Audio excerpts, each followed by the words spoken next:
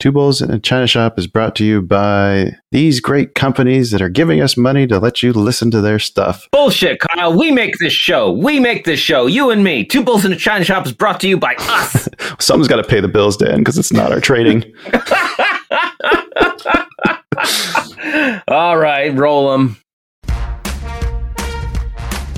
You are listening to an entertainment program put together by a company called Financial Ineptitude.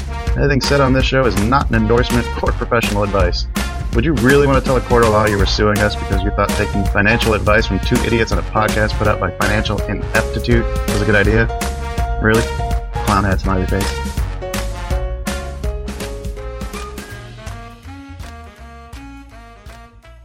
Well, hello and welcome, everyone. Welcome to the China Shop. You made it for another exciting guest interview. I'm Shopkeeper Dan. With me, as always, is Kyle, creator of FinancialIneptitude.com. Kyle, how you doing today? Better than you are. That's right. I'm iced up post vasectomy, so I might be a little confused at times, but that's okay. I'm in it to win it here in the shop. Didn't even take a day off. It's impressive. Right. I used all my vacation days going camping 2 weeks ago. Yep. Who's our guest today?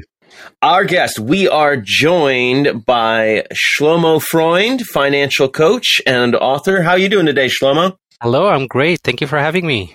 And you're coming to us from Israel, is that correct? I'm now in Israel. We can talk about the digital nomad and where I'm at in the world, but for now I'm in Israel. Is that your normal base camp or just where you decided to go recently? No, it's the base. It's the base, but we travel a lot, let's say this. I may ask you some questions about Israel later on in the show, but first, why don't we kind of jump in? Like, tell us how you got involved in like the investing world. Like, what was your journey like? So I've been a financial geek, I think, from a young age. Like, I remember having a little yellow Post-it note, where I've learned that when I read the newspaper every day, there is the exchange rate of Israeli shekels and US dollars. Mm-hmm. And I had these 2 shekels that I exchanged for whatever dollars that was amount at that time. And every day I went to my parents and I said if I decided to exchange that back to the other currency or not. So that was my first tradings. How old were you? Probably around 10, maybe even less. That's pretty impressive. I think since then I'm reading the financial part of the newspaper first. Well, no newspaper now, but throughout the years. Mm-hmm. So yeah, this is how I started. I guess That's the first experience. Started with Forex at 10 years old. That's Maybe I still have that little Post-it somewhere. I need to go look for it. Oh, that's awesome. Is that the actual Israel currency? Is it shekels? Yes, Israeli shekels. Like I always hear that like the old Jewish guy in movies talking about shekels. I didn't know that was the actual currency. I thought that was like their slang for money. It's actually the old currency also from the biblical times. So you see that same name. Yeah. Oh, that's right. Yeah. So, but there were other names up to, I think, end of the 70s. And then they began with shekel and new shekel. And now it's new shekel. So you started at 10. When did you start getting into like the stock market then? Like actually looking at an adult? At around 2005, 6, something like that. Okay, right before the crash? Not right before, but somewhat before. I took a course about trading stocks and trading options and investing in real estate. At the time, I remember I had a very small portfolio and I had my hand shaking whenever I need to click buy and deciding on a new stock, and I wasn't sure I'm doing the right thing. Handshake? You mean like nervousness? Not handshake. My hand shaking. Yeah, like nervousness. Yes, exactly. Gotcha. Okay. It's like, who's coming over and shaking your hand to say trade confirmed? That makes much more sense. The owners of the companies always come to me, shake their hand, then I buy their stocks. Right, That's right. How it works. You sound like the guy that I'd be copying trades if that was the case. It sounds more like Warren Buffett's. So, did you go to school for any of this stuff too? Then you said you found a course. Like, was that like through university, or is that just something you found on your own? Something I found on my own. So there were these cash flow clubs back in the days. I don't know if they still exist around the world. So Robert Kiyosaki has this cash flow one-on-one game, and then it started probably a franchise of those clubs. So there was one in Israel, and they offered these courses. So I joined one of those. What do they teach you? General things about the market. So you don't know what you don't know when you start. Right. So what is the stock? How you evaluate that? I don't remember it was anything special in particular. Do they go into any fundamental analysis or technical analysis or anything like that? Or is it more just like the basics of how to make a trade? It was a little bit of the technical and a little bit of the fundamental, but not something you can really... I mean, I wasn't an expert at trading afterwards. Right. You knew enough to be dangerous at that point. I was more of like, okay, now I know how to do that. It's time to jump into the water and do that. And this is how you gain experience. I was curious, for people who are overseas, which markets do they typically tend to trade? Like when you first dipped your toes in or first started out, were you trading the U.S. equities or were you trading on the local Israeli ones? No, the local one. I think since then Israel changed a lot, and people are now looking more overseas. However, there is always a tight connection in how Israel sees the U.S. market and things like that. So this is the first market we're looking at, although Europe is closer.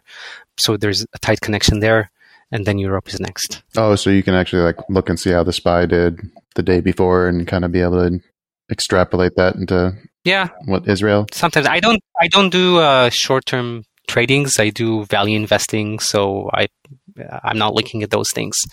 But generally speaking, you're right. I mean, there will be people who are trading this way. Yeah. So what sort of things do you look for in the stocks that you like to pick for your investments? So here's the thing. I basically decided that I'm going to kind of outsource this. Okay. Because I found someone I trust who has a program that does value investing and doing very well for the past 17-ish or so years. So I'm basically trusting what he's doing with his portfolio, and then through that membership, I do what he does. So there aren't tons of tradings. Okay, there are maybe every month or 2 or 3, depends. And he's mainly trading at the U.S. stock market, and a little bit in Israel. Does he do good enough to warrant a shout out? Yes, 23% on average a year. Woo! For the past 17 years. What's the guy's name? Inon Arieli.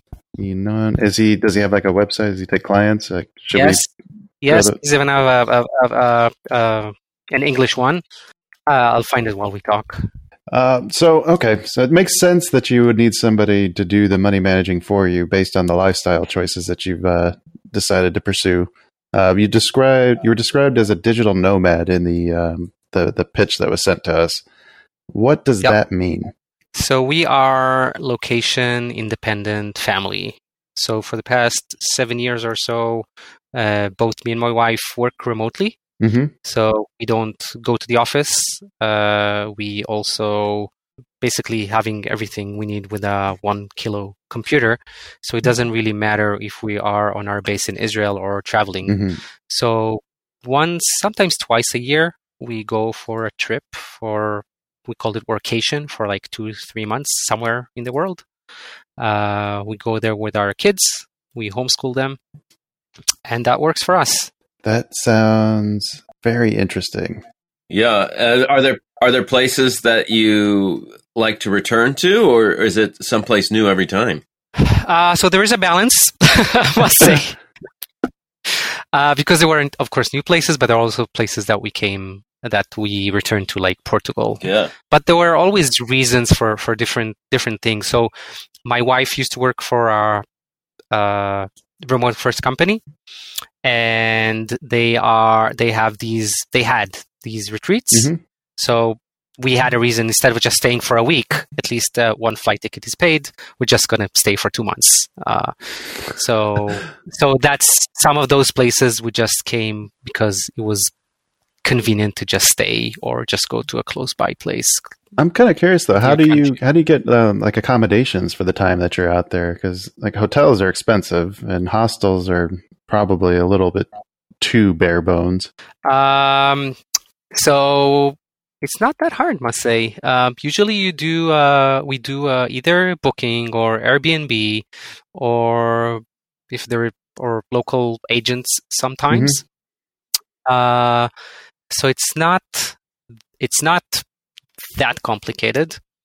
Also, whenever we leave Israel, then we rent out our place. Okay, I was going to ask about that. So that's also very helpful. Israel is an expensive place. It covers a substantial amount of traveling.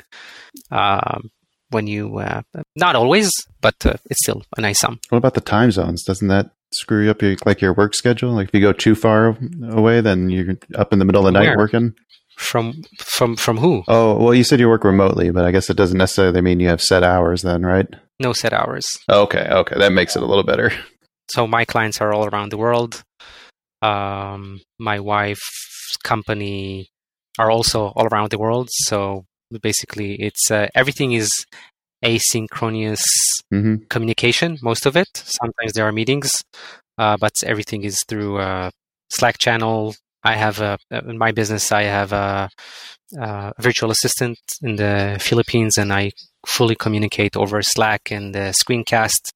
And from time to time, we also have a call, but not that many. And what are you doing right now then? I assume talking about the Free Financial Self website here. Yeah. So I'm a financial coach for remote workers, helping people basically align their lifestyle goals with their finances. So helping them understand what they want for themselves and then reverse engineer what they need to do today to save and invest, and in what asset to help them reach all those life goals, basically. So kind of like a financial planner. And yes, but it's not so much about it's not only about the planning, so only the numbers. It's also about having the good, flexible lifestyle.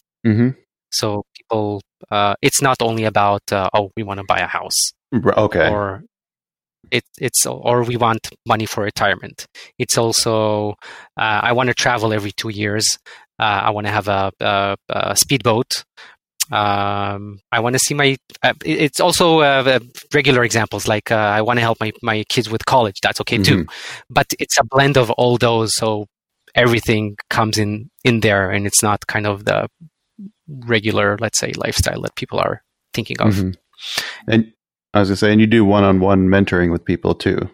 So I do. Most of my clients now are on one-on-one, different lengths of programs, because it's money we're talking about here, and it's very individual. However, I also now working on several collaborations, so it will be kind of a cohort base, and I also have an online course. Cohort, that's a good word. You don't hear that very often. You don't hear that? I hear it a lot. Probably just in my world then. Oh, well, I mean, cohort? Like old spy movies. Maybe. Okay. I have people on a monthly coaching group, so that is not a cohort, but a cohort is more of like 6-7 meetings online, right? With things like that. Gotcha. And I was about to mention also that I do niche website investing. So I flip websites. I basically, just like you are improving real estate and then sell it. So you can do that to websites as well. So that's also kind of an investment. We never really talked about that. All the different investment vehicles we talked about. So are you talking about like buying like domain names and then like holding them and selling them to people who want them? Or are you talking more about like fixing them? Neither. I'm talking about websites, usually content websites that already have cash flow. Oh, okay.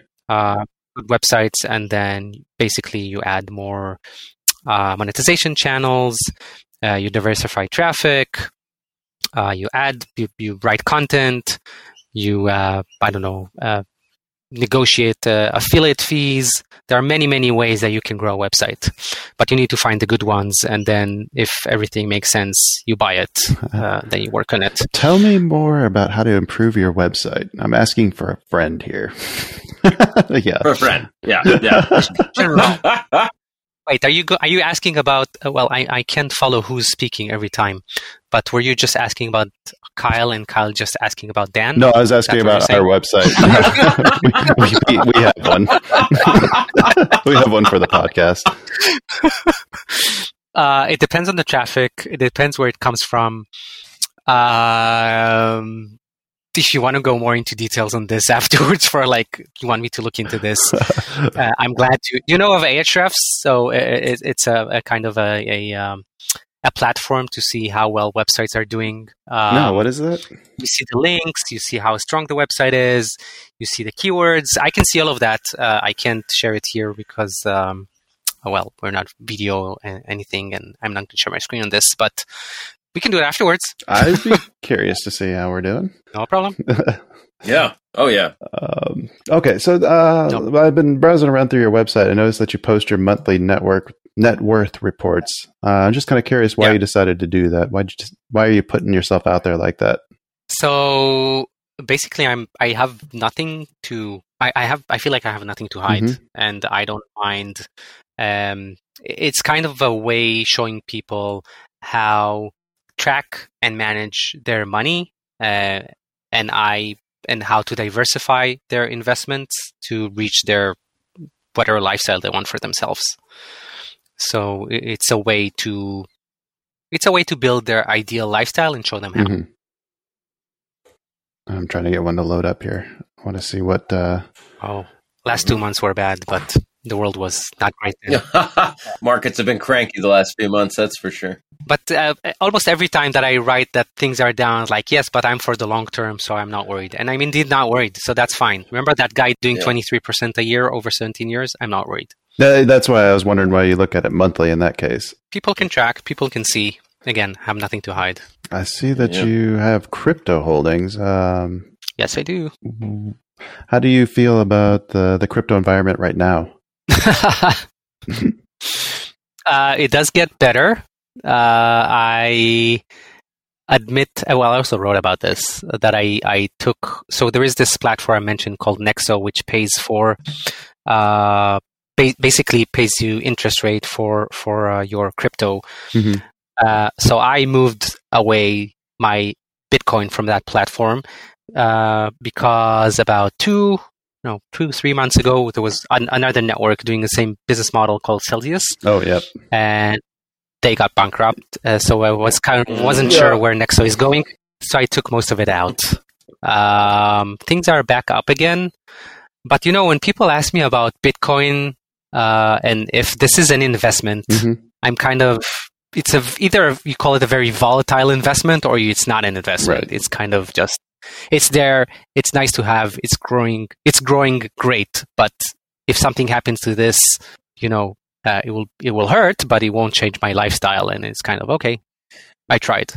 When did you get started in crypto?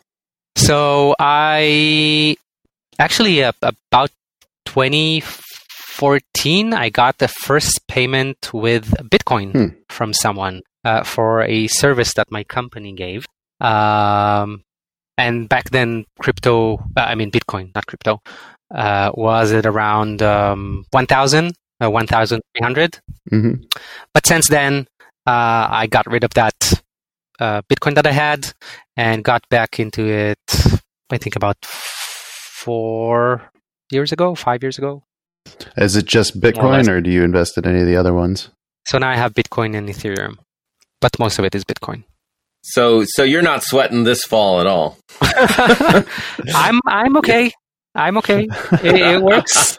It's not my only thing. Did I miss the joke? Oh, the joke is you got in before it was at 20,000. Right. So you're still up from your entry. Yeah, I'm okay. I'm really okay. Yes. Before Matt Damon. I don't know. Did you guys have those commercials over in Israel? The Matt Damon, Fortune favors the bold? No. Okay. I don't have. No, I don't know that one. Yeah, right before this most recent sell-off, he came out in like all the movie theaters and online, and these commercials saying, "Get into crypto. Fortune favors the bold." Serious? Yeah, and then it just collapsed. Yeah. Do you guys have crypto? We've got Skydles, and then I have some other like very small holdings of like Ethereum. It's not even like 0.1% of my portfolio. I heard everything about crypto. People, I heard people saying Bitcoin is good, Ethereum is bad, and the other way around, or just don't go into this at all. So there's it's all over the place. It's kind of hard to really, get an informative, to have an informative decision on this. It's kind of, again, whatever happens. There's like two schools of thought. Like you can either invest with like the big boys, like the two that are probably more likely to see mainstream adoption, and that's Bitcoin and Ethereum, or you try to get in at the ground zero of like a new, pardon the French, but shitcoin. Oh, I don't do shitcoins. We get some free ones. So we were, after talking to the guy who created Skydles, so we've been following that one, but I don't know how to sell it, so we're kind of stuck in that one. You can just take your bits from your computer and carry them somewhere. Our bodies come in different shapes and sizes, so doesn't it make sense that our weight loss plans should too? That's the beauty of Noom. They build a personal plan that factors in dietary restrictions, medical issues, and other personal needs so your plan works for you. Noom doesn't restrict or shame when you want to treat yourself. Their flexible program focuses on progress instead of perfection. You don't have to give up carbs or anything. And with their daily lessons, you can learn something new about your food choices every day. After just a few days of using the app, I learned how to recognize cues for overeating and how to choose the right foods to feel full. Stay focused on what's important to you with Noom's psychology and biology-based approach. Sign up for your trial today at Noom.com. That's Noom.com. And check out Noom's first ever cookbook, The Noom Kitchen, for 100 healthy and delicious recipes to promote better living. Available to buy now wherever books are sold. And give it to someone. Right. Of course. That's how you do that. Yeah, right? That's what it feels like sometimes. Here's some ones and zeros. Enjoy. Yes, and then you're probably going to get some lettuce for it, I guess. Not money. Some literal lettuce. I don't understand the people that use their cryptocurrencies as spending currencies. Like that just, I don't get that. I wouldn't cash in my stock at Activision to go pay for my rent for the month. I see ads for accepting Bitcoin for service providers, and actually was considering this. And the other day I asked on my Twitter account, does that matter to anyone? And the reactions I got are no, not really. Yeah, so it wouldn't make someone come to me just because he can pay with Bitcoin now. Right. I can't imagine. Yeah, I don't know. It doesn't make sense for now. Plus, and then I don't know, the people getting paid in Bitcoin too. That would scare me as well. I'd hate between the time I got my check and the time I went to cash it, the chances are that it could drop 10% or go up. It could go up too, but so I'm not going to gamble on my paycheck. Well, not all people, but many people are all on Web3 space. Sometimes they're paid on let's call it local coin of the company, and then they cash probably some of it or all of it at the payday. Okay, that makes sense. That happens, yeah, as long as it's traded, right? Of course. Or you get the lettuce part. Yeah, that's where I'm stuck at. I probably get a lot of lettuce though. So, do you spend most of your time as an advisor on calls with individuals, like working with people to get their finances straight? So half of my time I spend with my kids homeschooling. So we have a schedule of half time and half time. And how are their finances? Wonderful. My 6-year-old already for 2 years has her allowance, and we teach her about finances. So she's doing good. Has she started trading shekels for dollars before you, or did you point her to a safer asset? So a few months ago, I asked her if she wants to get her allowance for the month or she wants to get more next month and keep it with me. Oh, teaching her about delayed gratification and interest. Yeah. So yeah, is she doing better? Do I offer more than that guy or not? Let me think. Instead of 20, 25, yeah, I'm giving a good rate. That's 25% for a month. Yes. That's a good one. Yeah, that's a no-brainer. All right. Can I give you some of my money? Right? Yes, but the investment size is limited to $5. I also see here that you've written some books. You want to tell us about the topics of those, or anything that you want to promote here? So I was part of writing a book called The Growth Hacking Book #2. It won a world record for having the business book with the most writers, the most countries around the world. Oh, wow. I think it's 20 or 22 countries. So that was about 2 years ago. I have some hard copies here. It's also on Amazon, and it's all about growth hacking. So different authors wrote about how they growth hack, and I wrote about how to growth hack your lifestyle and finances. So creating that. What exactly is a growth hack? Okay, first of all, it's a hype term. Yeah. Let's say this. Okay, let's put this on the table. However, it's usually things that people don't think about when they're approaching. So with let's say with website investing, there are ways, let's say, to create lots of pages at a short amount of time, and then maybe get ranked for many keywords. Mm-hmm. So that's kind of a growth hack if you find a way to do that. Because usually what happens to a website, you add a post and then another post and then another post. But if you do it at fast enough and still in a legitimate way, that can work, and this can bring much more traffic to your website because of this. So this is an example of growth hack. Okay. So not like net worth growth, but really anything, it sounds like. Yeah, they on that book, there are examples of marketing or different tools you can use, things like that. Interesting. For me, getting this into finances, it's more of helping people understand, once you set your life goals and what you really want for yourself, mm-hmm. and track everything and know where you are towards that goal, you're getting this clarity and kind of Zen feeling of where you're at in life, where you're heading, also financially speaking. And I think this makes you a more balanced and happier person. So that's where it's not so much a growth hacking, but kind of being at the right place for yourself. That's an interesting point, like the getting a better perspective by having your goals. But how many people do you talk to that actually don't know what their life goals are? Almost all of them. Oh, really? Oh, wow. That sounds surprising, but it shouldn't be. People are very much into inertia. We're doing what we did. We are just keep going.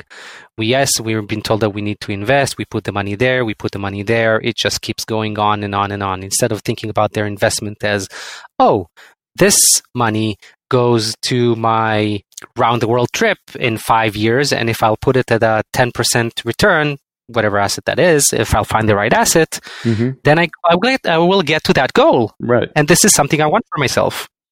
So this kind of thinking, it's not money for the sake of making money. It's money for the sake of something that you'd want for yourself. It could be saving for the next generations. That's fine too. Right. I'm just saying, just give it a title, put it in a bucket, and then have a reason for it. And then it becomes more fulfilling when you actually make progress towards that goal. Yes, exactly.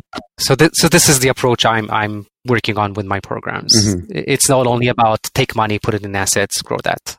What are some of the weirder goals that you've heard? Can you share that? Weirder goals? Like, anybody want to self-publish a music album or anything like that? I didn't have that. I didn't have that. But I have people who wants to have a kind of a long trip every year, and rather expensive one. Mm-hmm. So things like that. And we put this in the plan. So I worked with them on these kind of things.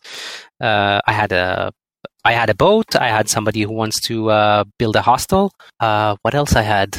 Yeah, nothing very extraordinary, mm-hmm. but still it's important. It's important that these things will be there. Right. At the end of the day, you find out, and this is also part of what I do, is you help people understand what they really want and like to do. Mm-hmm. And at the end of the day is, spend time with family, spend time with friends, things like that don't cost so much money, even if you had billions and billions in the bank. Right. So it's a matter of putting things in perspective. I really like that. I like the idea of what's your goal, Dan? What are we doing everything for? Exactly that. So I can just spend time doing, with friends and loved ones. Also, I'd love to make a musical, like you said. Make a musical? Okay.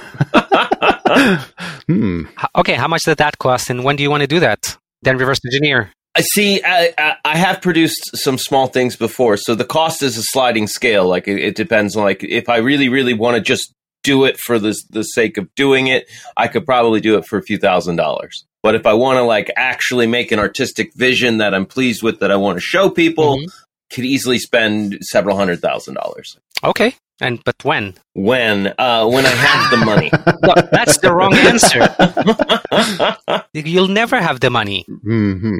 Well, I wish you will, but I'm saying say when and then reverse engineer. Right. So let's say 50. By the time you're 50, Dan, that's 10 years. 10 years. That's right. I want to do it in 10 years. Okay, there you go.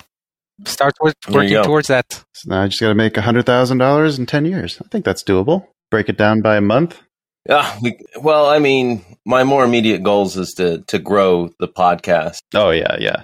We've got different benchmarks of listenership. That's more of the main focus. That's a back burner. I consider it more of a dream of when I'm finished building the business with Kyle. Okay. There's where the equity is. The audience that will push your musical. Yeah, and now we have a reason to do it. Yeah. What's the musical about? I want to know this. A smart investor. When I woke up this morning, I did not imagine myself pitching a musical on this podcast. I actually really, really want to do a musical that's like a parody of comic book movies, where the characters are singing about their character archetypes, and I really want to have the damsel in distress trying to become the protagonist. So that's really the heart of the musical I want to tell. That sounds pretty good to me. But remember, you just can't sing your feelings. That makes me angry. That makes me angry. Futurama. Sorry, it's a Futurama joke. Yeah. I lost you there. Yeah. I guess that's not big in Israel. Oh, super nerdy reference. Good job. Let's get back. Good job. Let's get back to some stuff we can pick Shlomo's brain about here. I want to know more about Israel itself. What's it like living there? So Israel is a pretty. It's a Western country, and it's very expensive. This is why when we travel, it's always cheaper. So that's a good thing. Oh, right.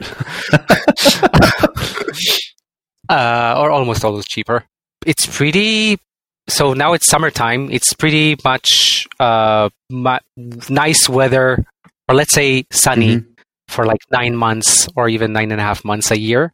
It's always mild weather. Oh, so when we have when there is a snowstorm coming, which is very little snow.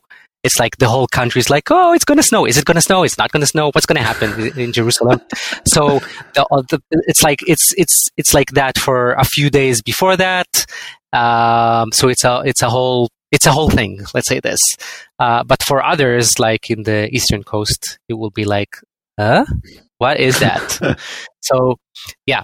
So we're very excited about very little bit of snow because it's sunny and warm here throughout the year. Yeah, it doesn't get that cold. Does it get that hot? I always thought Middle East was desert. That's always what I picture in my mind.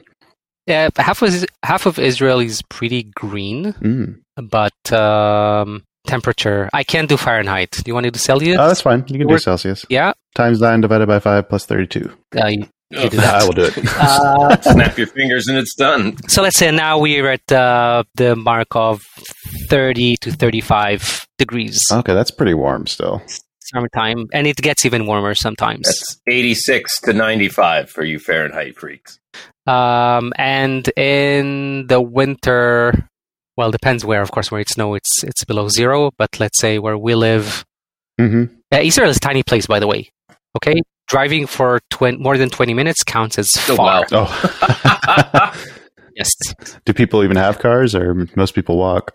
No. They have cars. Okay. Yeah, part of the. So it's not like the city in New York where you can get away with not having one. So around Tel Aviv, so people live there, and I imagine Many of them don't have cars, but we live in a small town midway between Haifa and Tel Aviv on the coastline. So we need a car. We need a car to go around. There's some public transportation, but of course it's not as efficient as the middle of the city. Where is the most different place that you and your family have stayed at compared to where you're at now? I'd say Thailand or Sri Lanka. So in Sri Lanka, we were there for 3.5 months, and we traveled throughout the whole island. We spent time there, let's say a month, maybe even a little more. At one place, we sent our daughter then to a local kindergarten. That was a very nice and positive experience. Afterwards, through traveling, we met some more local families. Even towards the end of our trip, we celebrated with them their New Year's, so their local New Year's, which is in 12th or 13th of April. That was an amazing experience, just being there. And everything is, of course, different from what we know. So everything is interesting. It's the same experience that we had when we lived in China. So we lived in Beijing for 3 years. Wow. And this is what I love about these places. So every day is kind of interesting. It's a big surprise what's going to happen. And I like this feeling. Some people hate it. I understand why. But for me, there's novelty there. So yeah, why not? I think having the home base makes a big difference. Having a place that you still can go home and call home. I know of many people that don't have it. Yeah. All the digital nomads don't have it. And they're okay with it. Although sometimes you see posts of people saying, okay, I traveled for several years. I'm ready to have some kind of a base, but it doesn't mean that they're going to stay there for long. Maybe a couple of months and then keep traveling, but they'll still maybe have a place where they come back to. How many languages do your children speak? So fluently English and Hebrew.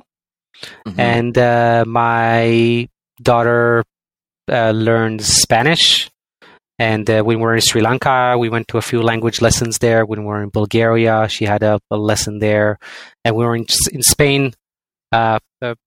She took a few lessons there. So, of course, she's not speaking it, but she's kind of open to learn new languages and hearing about them. I imagine going to kindergarten in Sri Lanka is definitely pick up a few phrases. I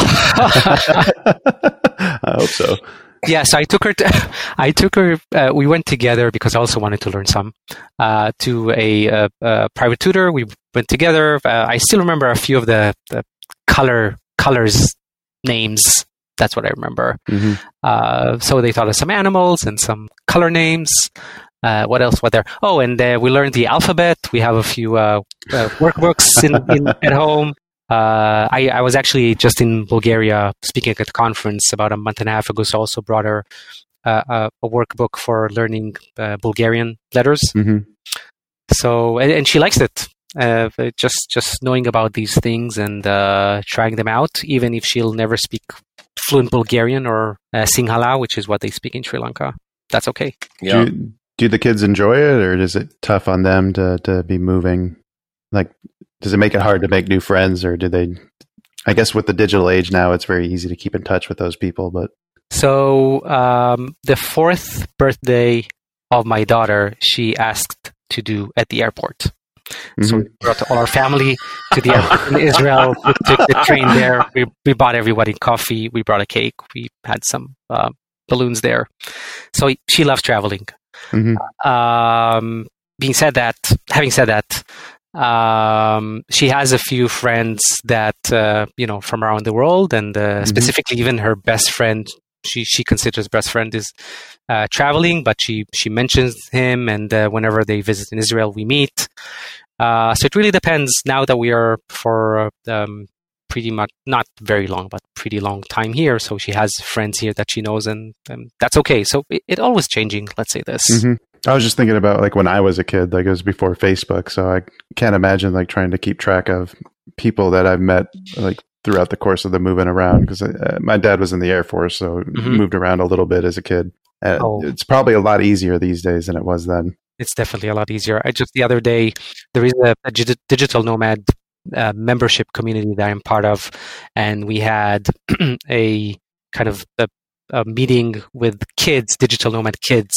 So one was traveling for like 10 years, and now they're in Albania, and they keep moving around with their parents. I don't remember if it's 2 or 3 kids. So it works. It works. All right, I got one last Israel question I want to ask you about. Go for it. Is the Mossad really as scary as everyone makes them out to be? Of course.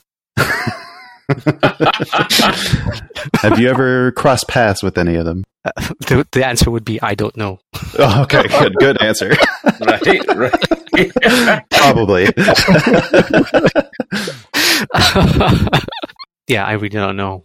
Tell us more about where people can learn about the lifestyle, the digital nomad lifestyle, or where they can check out your mentoring programs, coaching programs. Yeah, sure. So you can go to my website. That's freefinancialself.com. And I also prepared for the listeners a worksheet so they can start working on their finances and start tracking those. So you have their cash flow and net worth. It explains exactly how to do that. And that tool is at freefinancialself.com/bulls. So BULLS. We'll make sure we put that link in the episode description so everybody can find that. And also social media. It's either my name or Free Financial Self, or on LinkedIn, Instagram, Facebook, YouTube channel, Free Financial Self. Twitter is my name. Oh, nice. So yeah, all those. I can send you the links afterwards. Perfect. All right. Anything else we need to cover, Dan? More questions about digital nomads? Man, I could probably spend all day doing that, but we can do another episode for digital nomad investors or something like right. or your musical. Yes, we'll have to get you involved in that. Smart investor. Right. All right, Dad, you wanna wrap us up? All right, folks. Thanks for sticking around to the end. I had a good time, learned a bit. I hope you did too. Special thanks to Shlomo Freund for coming here to the shop. Thank you again, Shlomo. It's been a great time. It was great. That was a lot of fun. Thank you. Unfortunately, we do have to close up shop. We'll be back at you soon with another exciting, adventurous time. But until then, happy trades. Happy trades. Bye-bye.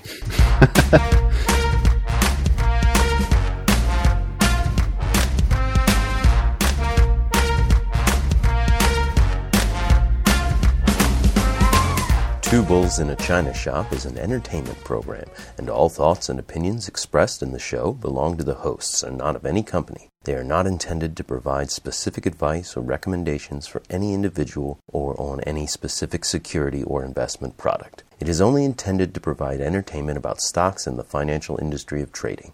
If you make trades based on what you hear in this show, you assume all risks for those trades.